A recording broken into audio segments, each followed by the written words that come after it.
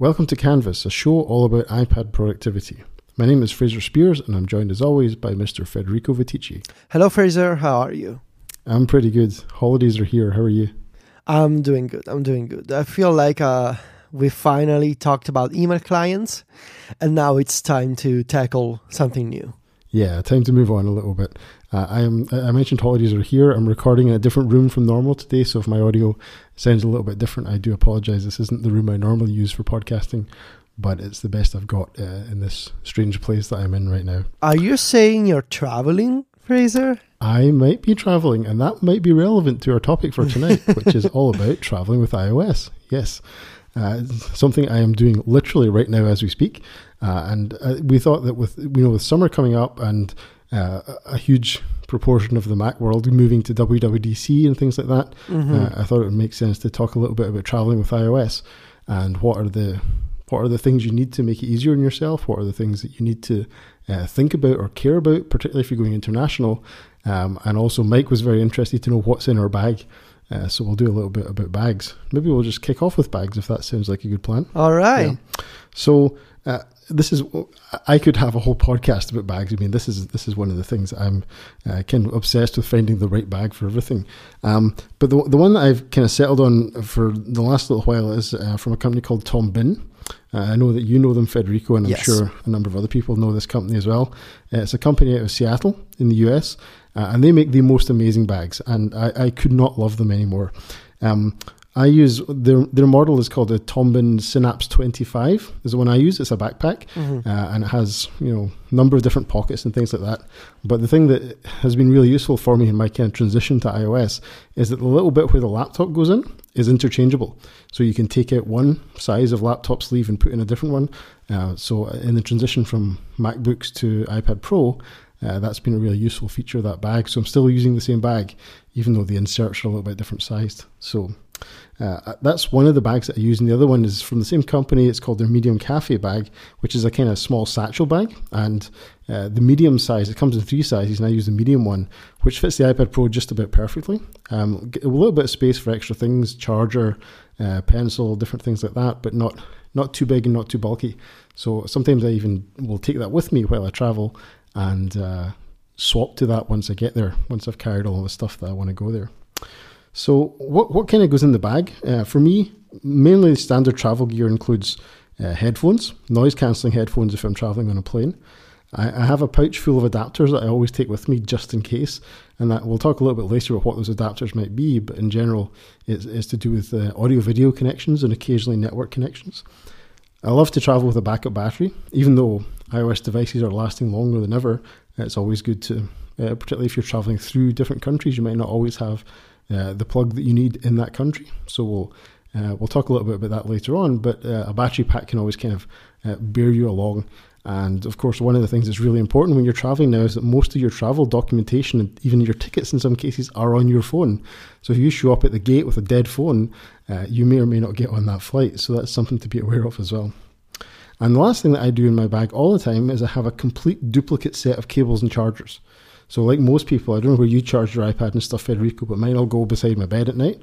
And I have a full set there that is not only laid out on my bedside table, but actually zip-tied to the leg of it, because I have children in the house and they love to steal your charger all the time. So I've taken countermeasures against that possibility.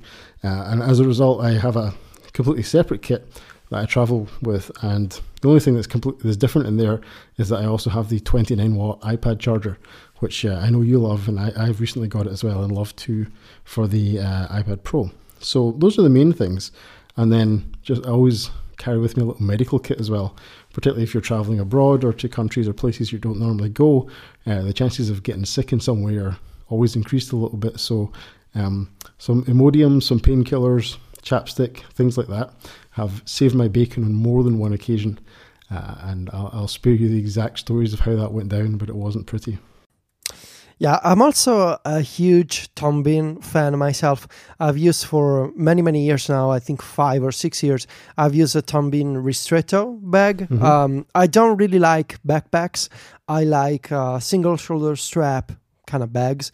And the Ristretto for many years I used it to carry around my iPad, my 10-inch iPad, and what usually goes into it is also my headphones if there's room. Lately I've upgraded to the B&O H6 second generation headphones per Marco Arment's recommendation. I really love these headphones. They come with a pouch that can be placed inside of my Tom Bean bag, but just this week I'm waiting for my new Tom Bean bag, which I bought during the weekend because of the iPad Pro, because the 12.9-inch iPad Pro doesn't really fit into the Ristretto bag. So I bought a Daylight briefcase with an absolute shoulder strap. It's what they call. It's a $20 upgrade for the better strap, and I'm waiting for that to show up in I think the color is steel and gray. I think it's the name of the color.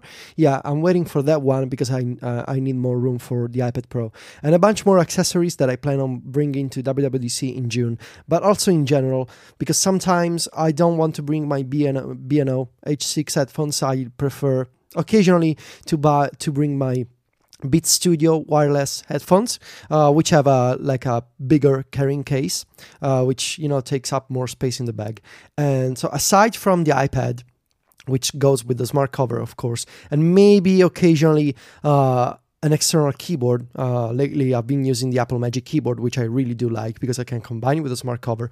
Aside from the iPad, keyboard, and headphones, I usually bring my Apple Watch charger, so the standard one, with the wall plug and the magnetic charger thing. Mm-hmm. Then I bring my Anker battery. It's an external battery. It's a 20,000 milliampere hour battery. It can basically sustain several charges for an iPhone and an iPad.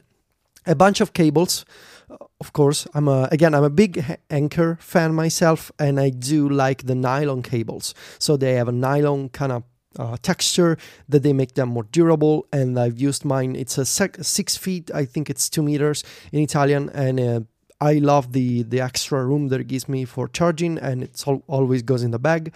My Anker, you can tell that I'm a bit of a fan. My Anker USB plug, which has 2 USB ports, has this technology called iQ, which charges your devices more quickly and more intelligently. My sunglasses, Fraser. I don't know if it's a stereotype. I don't know if it's a stereotype, but my Carrera Italian authentic sunglasses always go in the bag because my eyeglasses are on my face, so I need to put the. Yeah, I know. I'm really not a contact lenses fan because I think I'm actually kind of scared of contacts.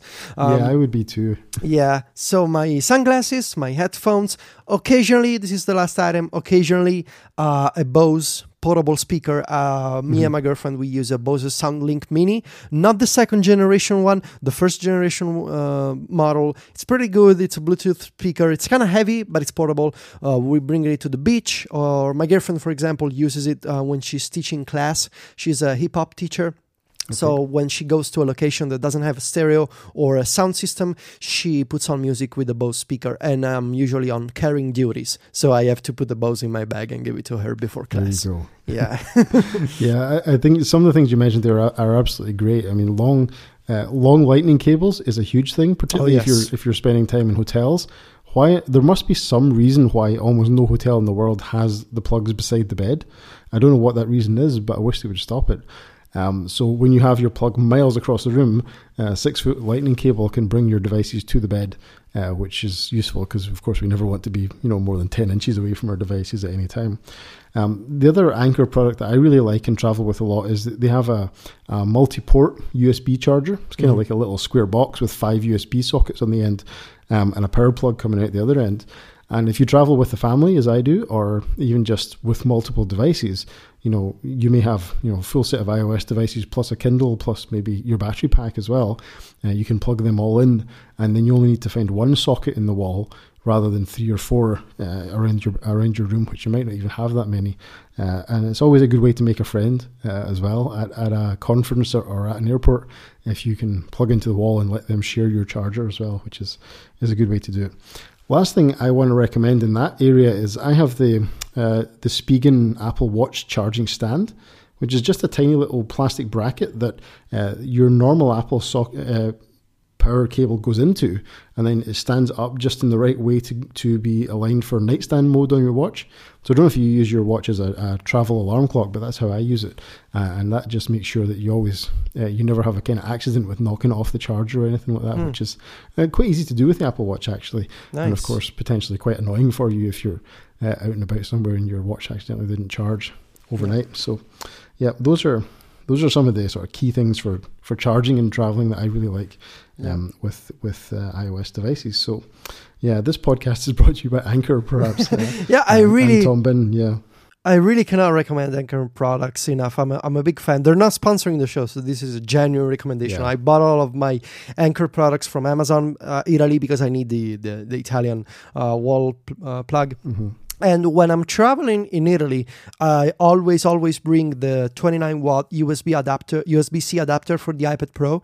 For the big iPad Pro, which is the only one that supports fast charging. I had an article on Mac Stories about this a while ago. I'm not sure about changing the wall plug with an international one if it keeps the same charging speed, because Apple doesn't have an international adapter for the that says 29-watt USB adapter compatibility, but I'm pretty sure if maybe you just buy just the wall plug for the 29-watt adapter from Amazon US or the Apple website in the US, and then you just swap it out with the Italian one, maybe it'll work. I don't know. I'm sure it'll work. Whether you not get the full speed of charging, I'm not certain. I'm not enough of a physicist to work that out, I'm afraid, but it's probably worth mentioning just for people who don't know, and I think you were one of the people who didn't know. I didn't know. In the notes. You can actually buy a box from Apple that has, on all the laptop chargers and most of the iPad chargers as well, you can pull off the country-specific set of pins, and there's a little space to put in a different one. You can actually buy a box containing all those other chargers or all those other pins for other countries in your country of origin. And then what that lets you do is it just lets you take your devices with you and plug them straight into the wall as if you were a local. And you can buy this box, and I think it has maybe 6 or 7 different pin adapters in it. You've got, I actually looked it up, you can get a box that has North America, Japan, China, UK, continental Europe, Korea, Australia, Hong Kong, and Brazil. And of course, some of those countries use the same plug, so it's not that exact number of plugs, but that's a very useful way to just get those things, because it's hard to. How else would you get them apart from buying a box of them? So the only other way to get them is to sort of buy an Apple product in that country and keep the adapter, but that can get expensive way just to charge your stuff. But I've bought laptops in the US in the past, and one of the things you get with a US laptop is, the sort of long extension cord that goes onto the laptop power adapters. I've got one of them with a US socket on the end, which is a very prized possession because that doesn't come in that box. It's just the wee short ones that plug into the box, the charging box that then go into the wall that you get. And the key thing is the name for that product is the Apple World Travel Adapter Kit.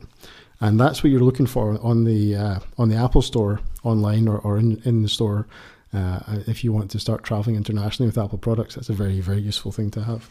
Yeah, I didn't know this existed, Fraser, and I think you're going to change my life. It showed up at my door today, and I look forward to traveling to the UK and the US with this adapter kit. Mike actually told me I didn't need to because he was going to take care of me with the adapters, but I feel more professional, being independent with my own Apple World Travel kit. You don't want to look like a tourist, right? So yeah. And the thing as well with some of the Apple chargers, particularly the US plug, the further out from the wall it goes, the more it tends to fall out the wall. So it's good to just get that the way it's supposed to be. Very nice. So Fraser, tell me, because I'm really not an expert here, and I'll tell you why in a minute. Tell me, what do you do for data when you travel abroad? What do you do for 3G, 4G, data roaming? What exactly is the best way to go about it? Well, it depends a little bit on your carrier locally. I'm in the very fortunate position that my carrier, which is 3 in the UK, they give you, essentially let you take your data package abroad with you for no additional cost. They call it something like Feel at Home or something like that. So I have free data roaming in several countries. I don't know exactly how many because I basically only care about the US and a couple of others. But I can actually, when I go to WWDC, for example, I'll be able to just use my phone as much as I want, because I have an unlimited data package at home, and they've negotiated free roaming. So for me, that's one of the major reasons to go with that carrier in the UK. I believe that others do now as well. I saw an advert recently for Vodafone offering similar kind of things. But if you're not on a carrier that offers you free roaming, you could either pay an absolute fortune and pay by the megabyte for data when you're abroad, or do the thing that I've done in some other countries where I can't roam, which is to buy a local SIM card and drop it into your phone. And you can normally get a prepaid SIM card for a certain amount of data, a certain amount of minutes and so on. But the downside with that, Federico, always is that your phone number changes, of course. Yes. Which is not in principle a problem if you're mostly wanting the data from it, except for iMessage. Yeah. Because of caller ID issues. Yeah, because it changes in the settings, and it's especially tricky, not just for iMessage alone, but also if you use two-factor authentication with web services, and they send you codes via SMS to your phone number. When you put in the new SIM card, and maybe you get the old SIM card and put it in a pouch or in your bag, whatever, then you're not getting the confirmation codes anymore. Now there's workarounds. I mean, of course, you could change your phone number beforehand, but chances are you don't know your new phone number, or maybe you could use the backup codes to log into those web services. But it's usually, I guess, maybe if you have an old iPhone, just bring it with you, put in the old SIM card so that maybe two-factor authentication codes sent via SMS won't be a problem, because they're going to the backup phone with the old SIM anymore. And plus, if people are calling you from abroad and it's an emergency, or maybe your bank is calling you to confirm some transaction on your credit card, there's still the old phone with the old SIM, your existing SIM. It's powered down, so you can receive phone calls, from people who don't know your new number. So I guess that's what I'll be doing. I think I'll bring my Android phone and put the old SIM card in there, because bring an Android phone to WWDC. No, I just keep it hidden in my bag. People won't see it. But I think I'm gonna get a T-Mobile SIM card with unlimited data. I don't know what the plan is for my iPhone and my iPad when I'm in San Francisco. I'll probably get a lot of data for my phone and then tether my iPad with personal hotspot. I don't know yet. We'll see. Yeah, I haven't really thought that one through either. Sometimes when I roam to countries where my phone is free, the iPad typically isn't, because my iPad is a prepaid SIM card, although it's on the same network. Because it's a prepaid card, they don't let you do that kind of thing. So sometimes what I've done is buy a local SIM card for the iPad and just use my phone as it was. Just to go back to the two-factor authentication problem, if you change your phone number, one other approach you could do with that, and this is something that I've done because I've done this several times before, is all my two-factor authentication stuff is done in 1Password now. So I actually don't need to have access to my phone number. I just generate a new two-factor authentication code in 1Password. And of course, if you're not using 1Password, you've also got options for Google Authenticator and Authy, Authy. Those are two other apps that can do the same thing. So if you are a regular international traveler who swaps SIM cards, it's probably better to move your two-factor work off of your phone number and onto one of those apps. So tell me about the adapters. What do I need to know? Because I feel like you're the globetrotter here, Fraser, and I'm just learning as I go along. Yeah, so adapters are a thing that it's one of these sort of all eventualities thing, really and truly. I mean, the thing is, I tend to travel in order to give presentations to people. So I'm always going somewhere, and I'm then going to do something that involves connecting to a display. And it's kind of the things that I mentioned in the episode about giving presentations, but the one that I always travel with is a VGA adapter and an HDMI adapter. The HDMI adapter is something I added to the kit because I was more and more getting presented with TV panels to present on rather than just projectors traditionally. But VGA always works everywhere pretty much. HDMI adapters, also good for watching a movie on the hotel TV if you have that in your room. I mentioned this previously, and I got some feedback from listeners that said that they'd been in hotels where the HDMI ports on the TV were locked out, so that you had to buy your movies from the in-room TV service. But that's taking it to extremes. That's somebody nickel and diming you for the very last thing, which is pretty horrible. But I've not experienced that personally. Every time I've plugged an iPad into a hotel HDMI socket, it has worked. So your mileage will vary on that, I'm sure. The other thing about the other adapter that I travel with is an Ethernet to USB adapter. Now, this is an old one that we used to buy for when MacBook Airs first came out and people still wanted Ethernet on their computers. So it's an Ethernet to USB adapter. But with the new powered USB to Lightning adapter, you can in fact chain those two things together. And if you power up your iPad, plug in the Lightning adapter, plug in the USB to Ethernet adapter into that, and then plug in an Ethernet cable, you can actually get your iPad up on the network over a wired network, which is something that there's nothing in the iOS interface that shows you that that's working, but it does apparently work. It's a technique that's used by iOS administrators to sometimes get an iPad up on a network so they can push a command to it to unlock its passcode when the user's forgotten their passcode. Something that is one of the dark arts of deploying iPads in places like schools. But I've never had to actually use it in anger when traveling, but it's just something that's nice to have if you absolutely need it. Yeah, and I guess it can be useful at conferences, maybe for bloggers and press people. Usually, when you some locations have a wired internet connection option, and maybe if before you used to have to bring a laptop to connect to via wired with a wired connection. Now I guess you could also, with a bunch of cables and adapters, you could also bring an iPad with you if you want a live blog or if you want to have a computer with you during a conference or a press event. This is an option. I would like to see some kind of interface to confirm that it's working, but it's good to know that under the hood that there's the internet is possible if you only have a cable. If all else fails. Yep. Okay, so I want to take a break just now, and I want to talk about our sponsor for this show, which is Airtable. Now, last time we talked to you about Airtable, I told you some of the things that it could do. And Federico, you mentioned to the listeners last week that you were using Airtable for certain things. I was wondering if you can maybe tell us a little bit about what you find it good for. Airtable, it's interesting, and it's one of the most innovative products and services I've tried in the past few years, really. It's like the next evolution of the spreadsheet.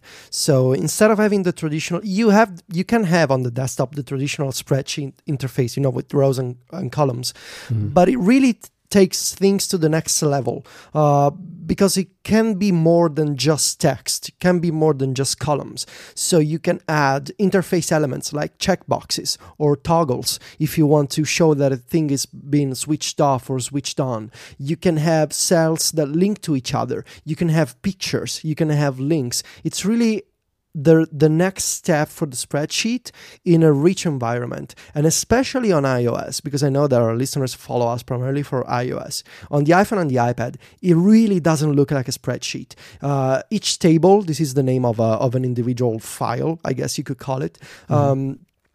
Each table can be a rich information database. So it looks like a rich database. There can be images, there can be links. And we use it at MacStories for a bunch of different reasons. For example, we have a table where we keep track of apps that we want to cover. And to do so, Airtable allows us to insert the app icon in each item, so we can, at a glance, see what the app is about from the icon. We can add links, and we can add cells with the name of the person who's in charge of that app. And I've also been using Airtable to keep track of the stuff that we mention in our newsletters. And because we can link cells together, so Airtable is smart, it's very intelligent. And I've seen people, for example, using Airtable for to plan weddings, to keep track of apartments when they're looking for new places to stay, film production, cattle farming. There's all kinds of use cases for Airtable. But one thing that I do is I link the sections of the newsletters together. So Airtable has filters and really clever search that I can then filter and say, how many iPhone apps have I mentioned in MacStories Weekly in 2016? And I can do these filters and I can link stuff together and I can see, okay, I've talked about 20 iPhone apps and I've covered 12 iPad apps or 5 Mac apps. It's really smart, really clever, and it's really intuitive. It doesn't feel like a traditional spreadsheet at all. And it's one of those services and one of those apps you need to play with it to understand what is going on. It's free to try, and it's really one of the... I really struggle to describe it with words because in practice, it's really a different experience than Google Sheets or even Quip. It's really clever and it looks great. Yeah, I always think of Airtable as, do you remember an app that FileMaker produced called Bento for iOS years ago? Kind of like that. I think of it as it's like the Google Docs version of Bento, right? Yeah. Whereas Bento was fixed on, it was installed on one iOS device, it had a local database, and that was it.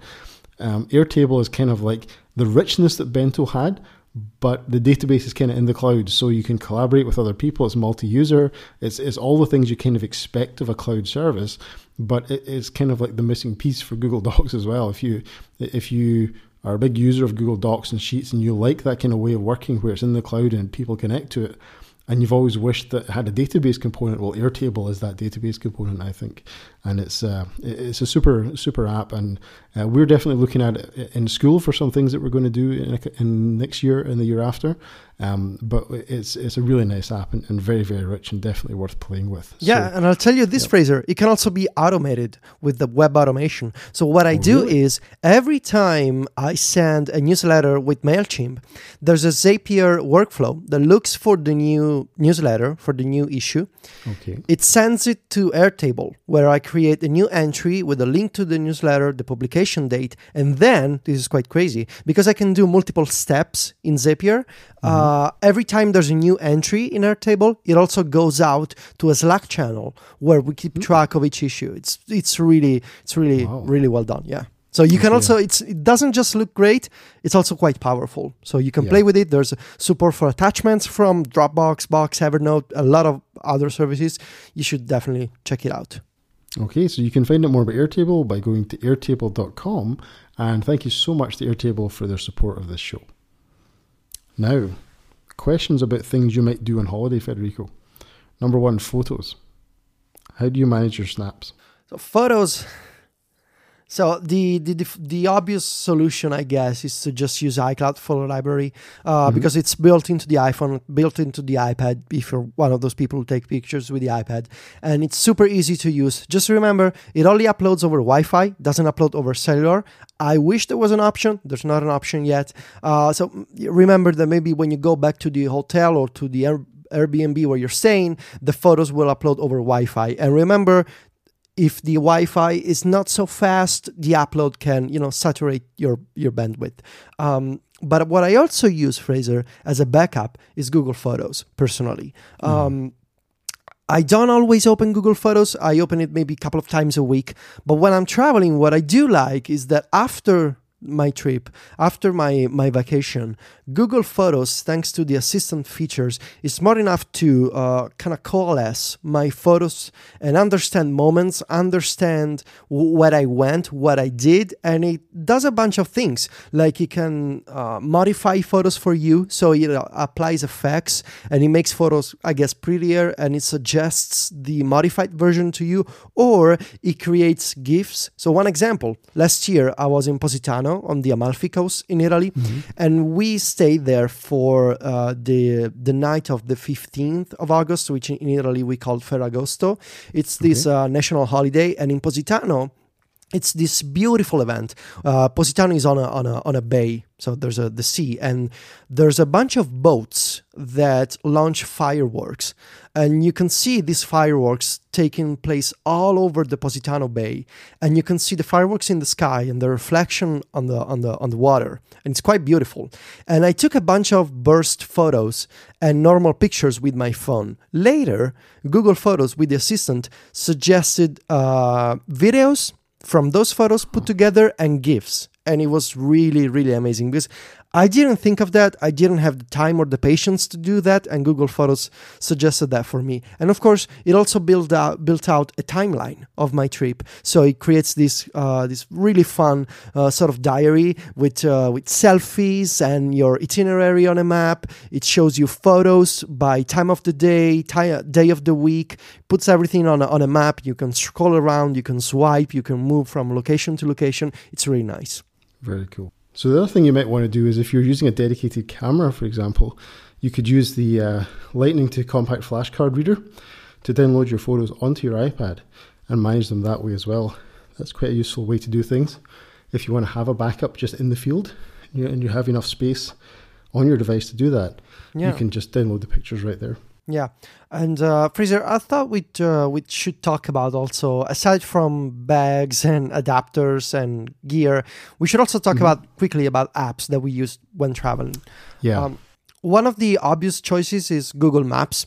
If Apple Maps is not enough for the location where you're going, or if you want to access offline mode, which Google Maps have, you can install Google Maps on your phone, and then you can download an area of Google Maps. You can select it, save it offline. You're gonna save data. You're gonna have navigation. You're gonna have the ability to browse the map, and you won't use a single bit of your megabytes. So that's pretty cool. Yeah, no, it's definitely useful. And also, I find Google Maps better than Apple Maps in the sense that it can tell you more about the place you're going to. You can see Street View pictures. It can even tell you things like, is the place open just now? And it will alert you if it's going to close before you get there and things like that, which is great if you don't really know your way around and you don't really know how long it's going to take to get there. Google Maps can sort of advise on that as well, which is really helpful when you're not around. You're not local. What's even better is that for many, many points of interest, Google Maps now shows you the busiest times of the day. So they use anonymized, crowdsourced data. For example, you want to know when a bakery shop is the most crowded during the day, you can just look on Google Maps or on Google Search for a Google Maps result, and you will see the days of the week and the times of a single day to understand when a store or another location is the most crowded. So that's pretty useful when you're going to a new location you're not exactly familiar with. Yeah, lots of kind of bits of information that you would know off by heart if you were local. Yeah. But if you're not local, Google Maps is a great way to get that kind of information. Yeah.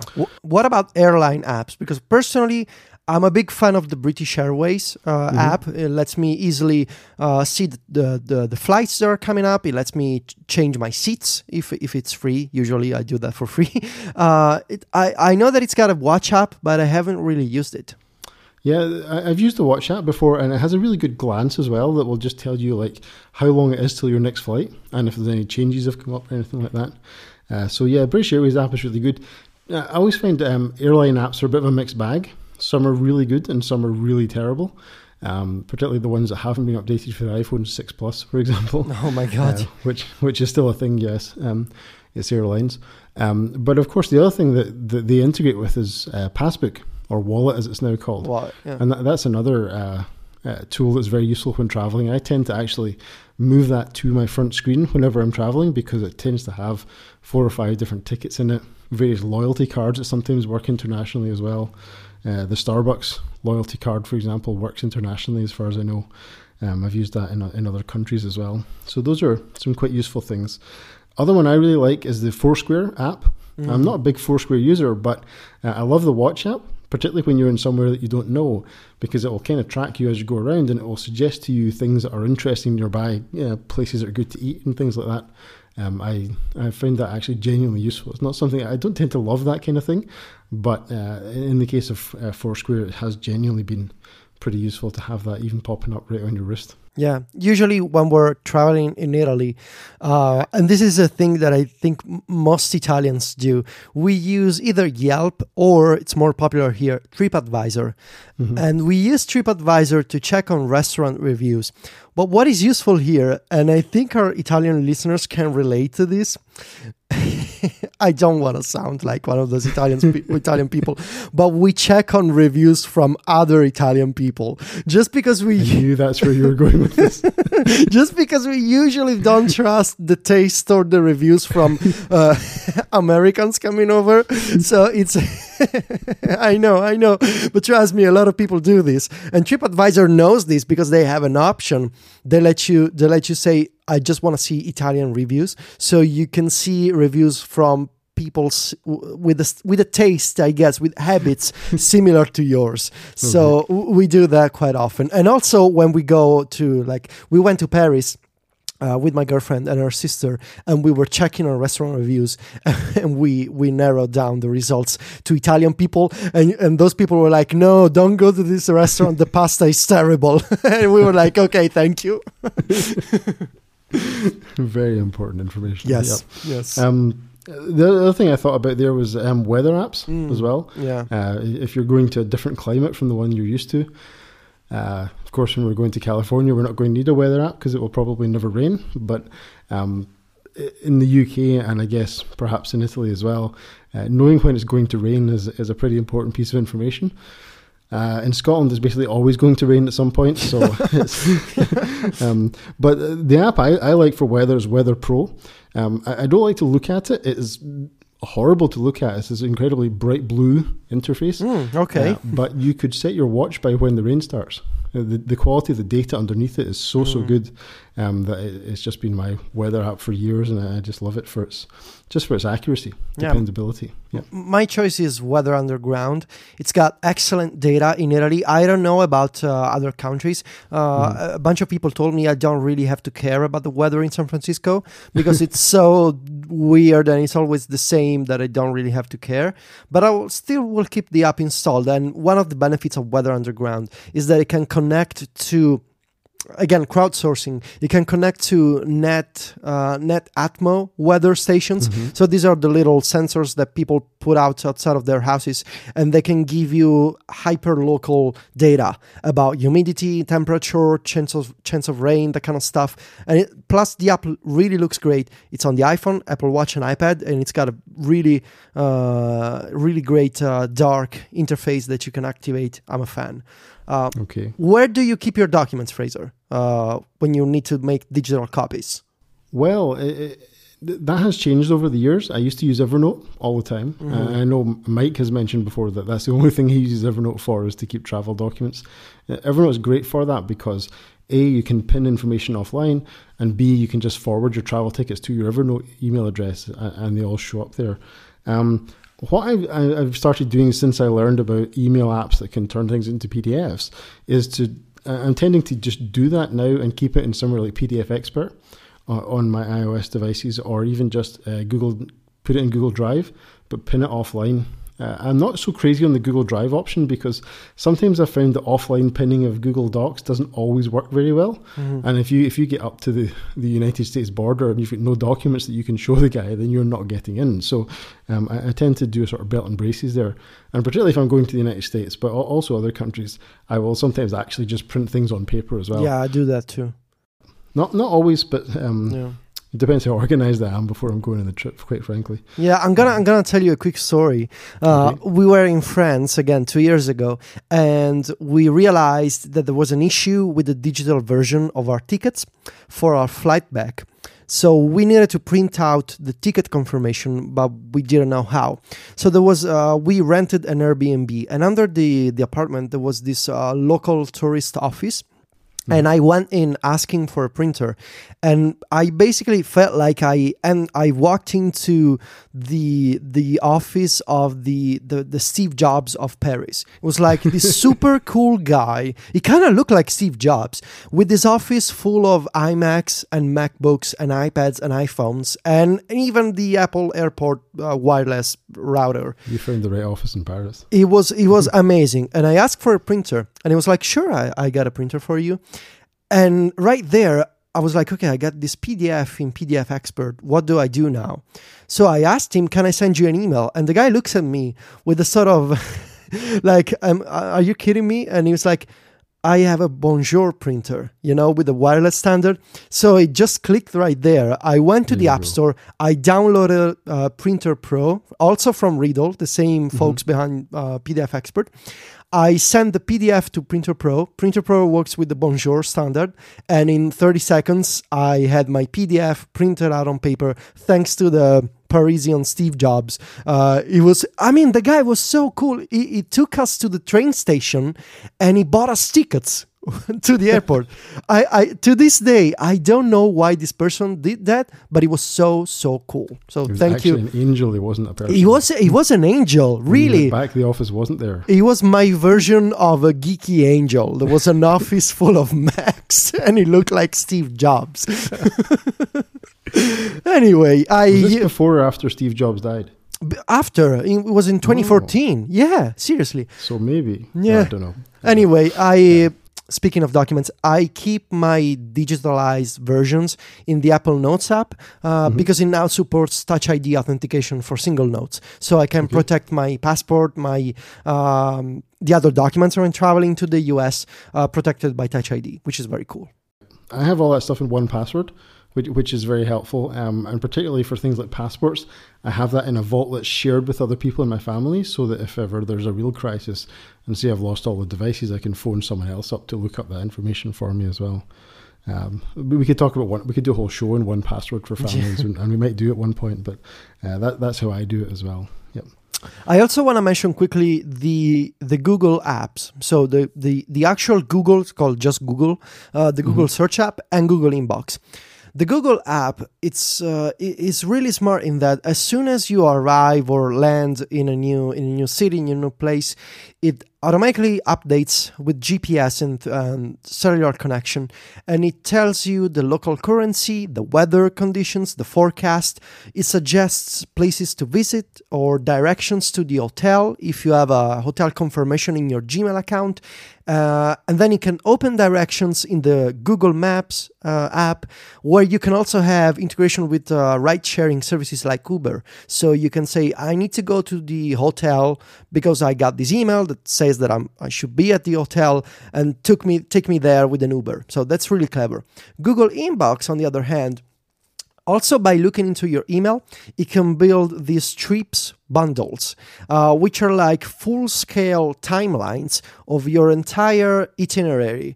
It can aggregate emails, and we talked about this 2 weeks ago. It can aggregate emails from the hotel, from flight tickets, museums, places where you need to be. It figures out everything on its own, the time zone conversions, places, locations, addresses. It's really super clever. The impact on battery life of all this is minimal in my experience. And the same applies to speaking of locations, to the Moves app. So Moves got acquired by Facebook a few years ago, and it used to be quite terrible at draining battery. Yes. It's one of those apps that can monitor your location constantly in the background, so it can generate a timeline of every point of interest that you've visited. Now, I've had Moves on my phone for about a month, and it takes up like 10% of battery life for a week of usage. So it's not so terrible, and it can be useful to have a timeline of all the places you've been, how much time you spent there, how much time you spend on transportation methods. If you're into that kind of stats, to have that kind of timeline for yourself can be quite useful. Yeah, so those are some of the kind of key apps for traveling, I think. And there's some tips we just want to wrap up with. And these are kind of just in the form of bullet point ideas that you might want to think about if you're traveling. But I think in general, the message that I would like to give here is that iOS devices travel generally very well. Yeah. And there's not, most of the difficulties arise around accidental excessive use of mobile data and changing your phone number and accidentally screwing up iMessage temporarily while you've got a different SIM card in the same phone. But the main recommendation to start with is just to keep location services turned on at all times, so that you can get things like automatic change of time zones, particularly if you're traveling across time zones and you don't exactly, well, in Europe, for example, you don't always appreciate where the border is, etc., etc. So that can be useful. And also just letting the camera app use your location so that all your photos get geotagged. That's one of the one of my favorite things on iOS photography is having geotags and everything. And it's something that's worth just checking that you've got turned on. That's in settings, privacy, and then location services in there. What else we got? Set a passcode on your phone. I mean, I'd like to think that there's nobody who doesn't do that now, but I believe there are still some people who don't set passcodes, but setting one for travel is a very, very good idea. I'm not so sure about this, Federico. I don't know if you know about this, but apparently the Health app can make an emergency medical ID for you. Yes, I didn't know this. I have one, because of the issues that I had a few years ago. Now I have all of my information about the chemotherapy that I did a few years ago, all of the procedures that I had, my blood, what's it called, blood type, blood group, blood type information, all of my stuff in there. can be useful, to have that sort of information, especially if you had previous conditions or, treatments that you need to inform other people in case of an emergency. And I've also seen people do custom lock screen wallpapers with ID, phone numbers, photos, that type of stuff. Do you do that, Fraser? I don't routinely do it, no, but I if I was doing something that was particularly risky, I probably would do it. Yeah.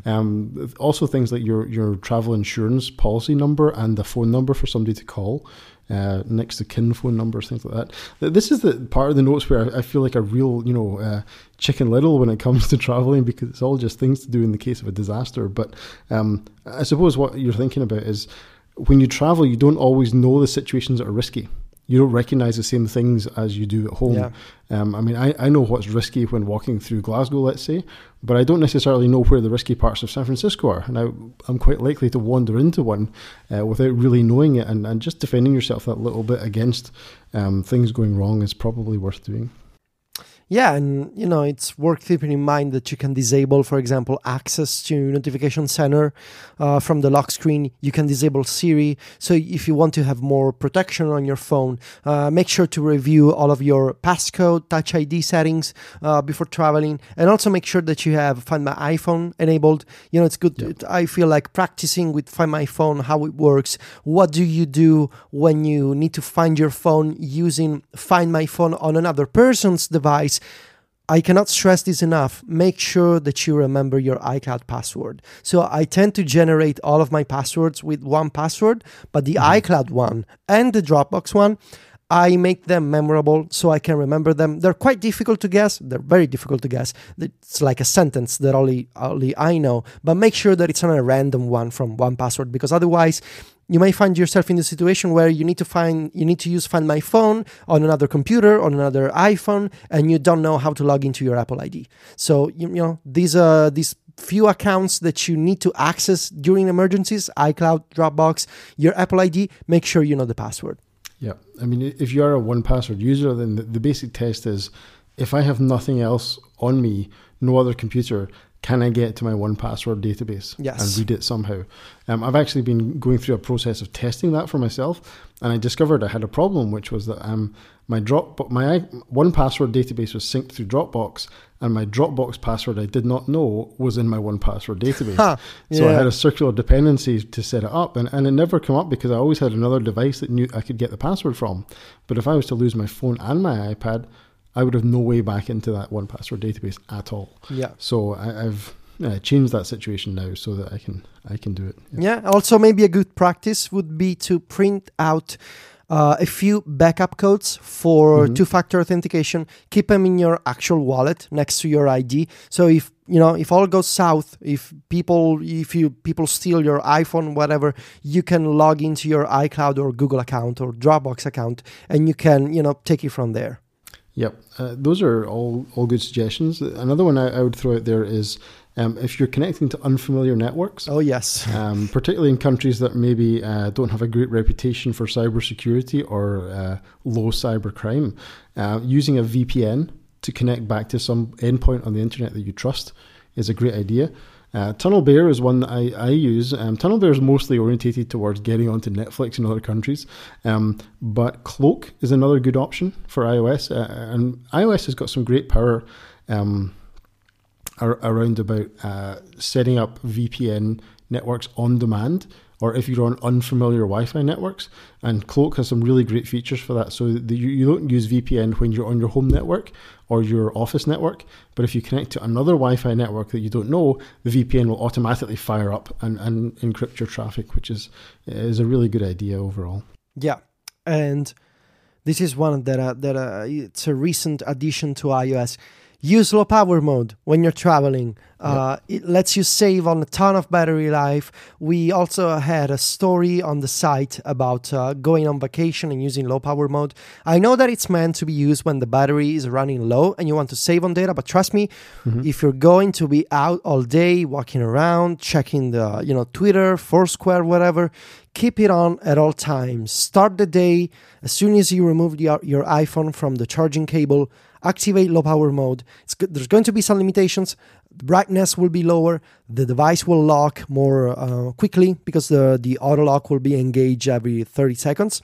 Yep. But the battery will give you an extra couple of hours that can be really handy, especially when it's night, you're going back to the hotel, you need to call a Uber, and it's going to be useful. Yeah, because the mobile phone is the remote control for all of these services now, and it's something it's really important to have your phone working. Another suggestion that I had, I was actually giving this advice to some colleagues at school because we were away on a school trip, and the area that we were in was quite remote, and none of us had mobile phone service. Was to just put your phone into airplane mode and then turn on the Wi-Fi so that when we were in the centre building, we could get on the Wi-Fi, but our phones wouldn't burn through their battery trying to get a signal all day, every day that they would never get. So if you are going somewhere very remote, then just putting your phone into airplane mode is a pretty good idea because it will save your phone constantly searching for a signal that will never come. Yeah, and I feel like we should also mention time zone apps and widgets on iOS. It's always useful. I mean, you can do this kind of conversion if you just open Google and say 10 a.m. Time in San Francisco, and you can get a bunch of conversions from Google. But it's useful to keep around a few dedicated apps. Maybe I used Clock with the K, all K, and Global. These are 2 time zone conversions apps. They have widgets. They let you easily see what the time is like in another time zone. They're useful to keep around. Keep them in a folder. You're not going to need them all the time, but when you do, you'll be thankful. Yeah. And of course, the Apple Watch is another thing that you can use for that kind of information as well. Yeah. A couple of suggestions for complications that I tend to use when traveling that I don't use at home. Number one, I tend to put my home time zone. I put the UK time zone on my watch so that if I'm in San Francisco and I'm calling home, I don't wake people up in the middle of the night or whatever, and I can sort of track when the kids might be home from school. I could call them or something like that. I don't tend to use the world clock normally, but it's quite useful. Sunrise and sunset information. Very useful if you are in a different latitude to your normal latitude. In Scotland in the summer, it's light till all hours of the night, so we tend to go out late at night in Scotland. But in other countries, of course, that doesn't happen. The further south you go, the less that happens. So it may be advisable as well not to be caught out after dark in a place that you're not familiar with. Mm-hmm. So knowing when the sun's going to go down is something that's quite useful information as well. And the last one, this is my sort of absolute disaster scenario, but there's an app called Just Press Record on the Apple Watch, which I thought, if you ever get yourself into a very compromised scenario, you might want to be able to discreetly turn on audio recording for whatever's about to happen. And Just Press Record is a nice app that you just, with one button, as it suggests, you can just start recording from the microphone on your watch. And there's a complication on that as well. I mean, that's unlikely if you're going to most countries, but if you were going to somewhere that was, particularly at risk of official abuse of any kind, that might be a useful thing to be able to do. Of course, there may be local laws around that as well that you might want to be careful of too. So that's my James Bond scenario if you ever are really, really in trouble. So that concludes our show on Traveling with iOS. This is Canvas 11. So show notes are at relay.fm/canvas/11. You can connect with us on _CanvasFM on Twitter. That's the show. I'm Fraser Spears. Federico is Vitici. If you're going to be at WWDC, I believe we will both be there. So we look forward to meeting people there. And we'll see you next time on the show.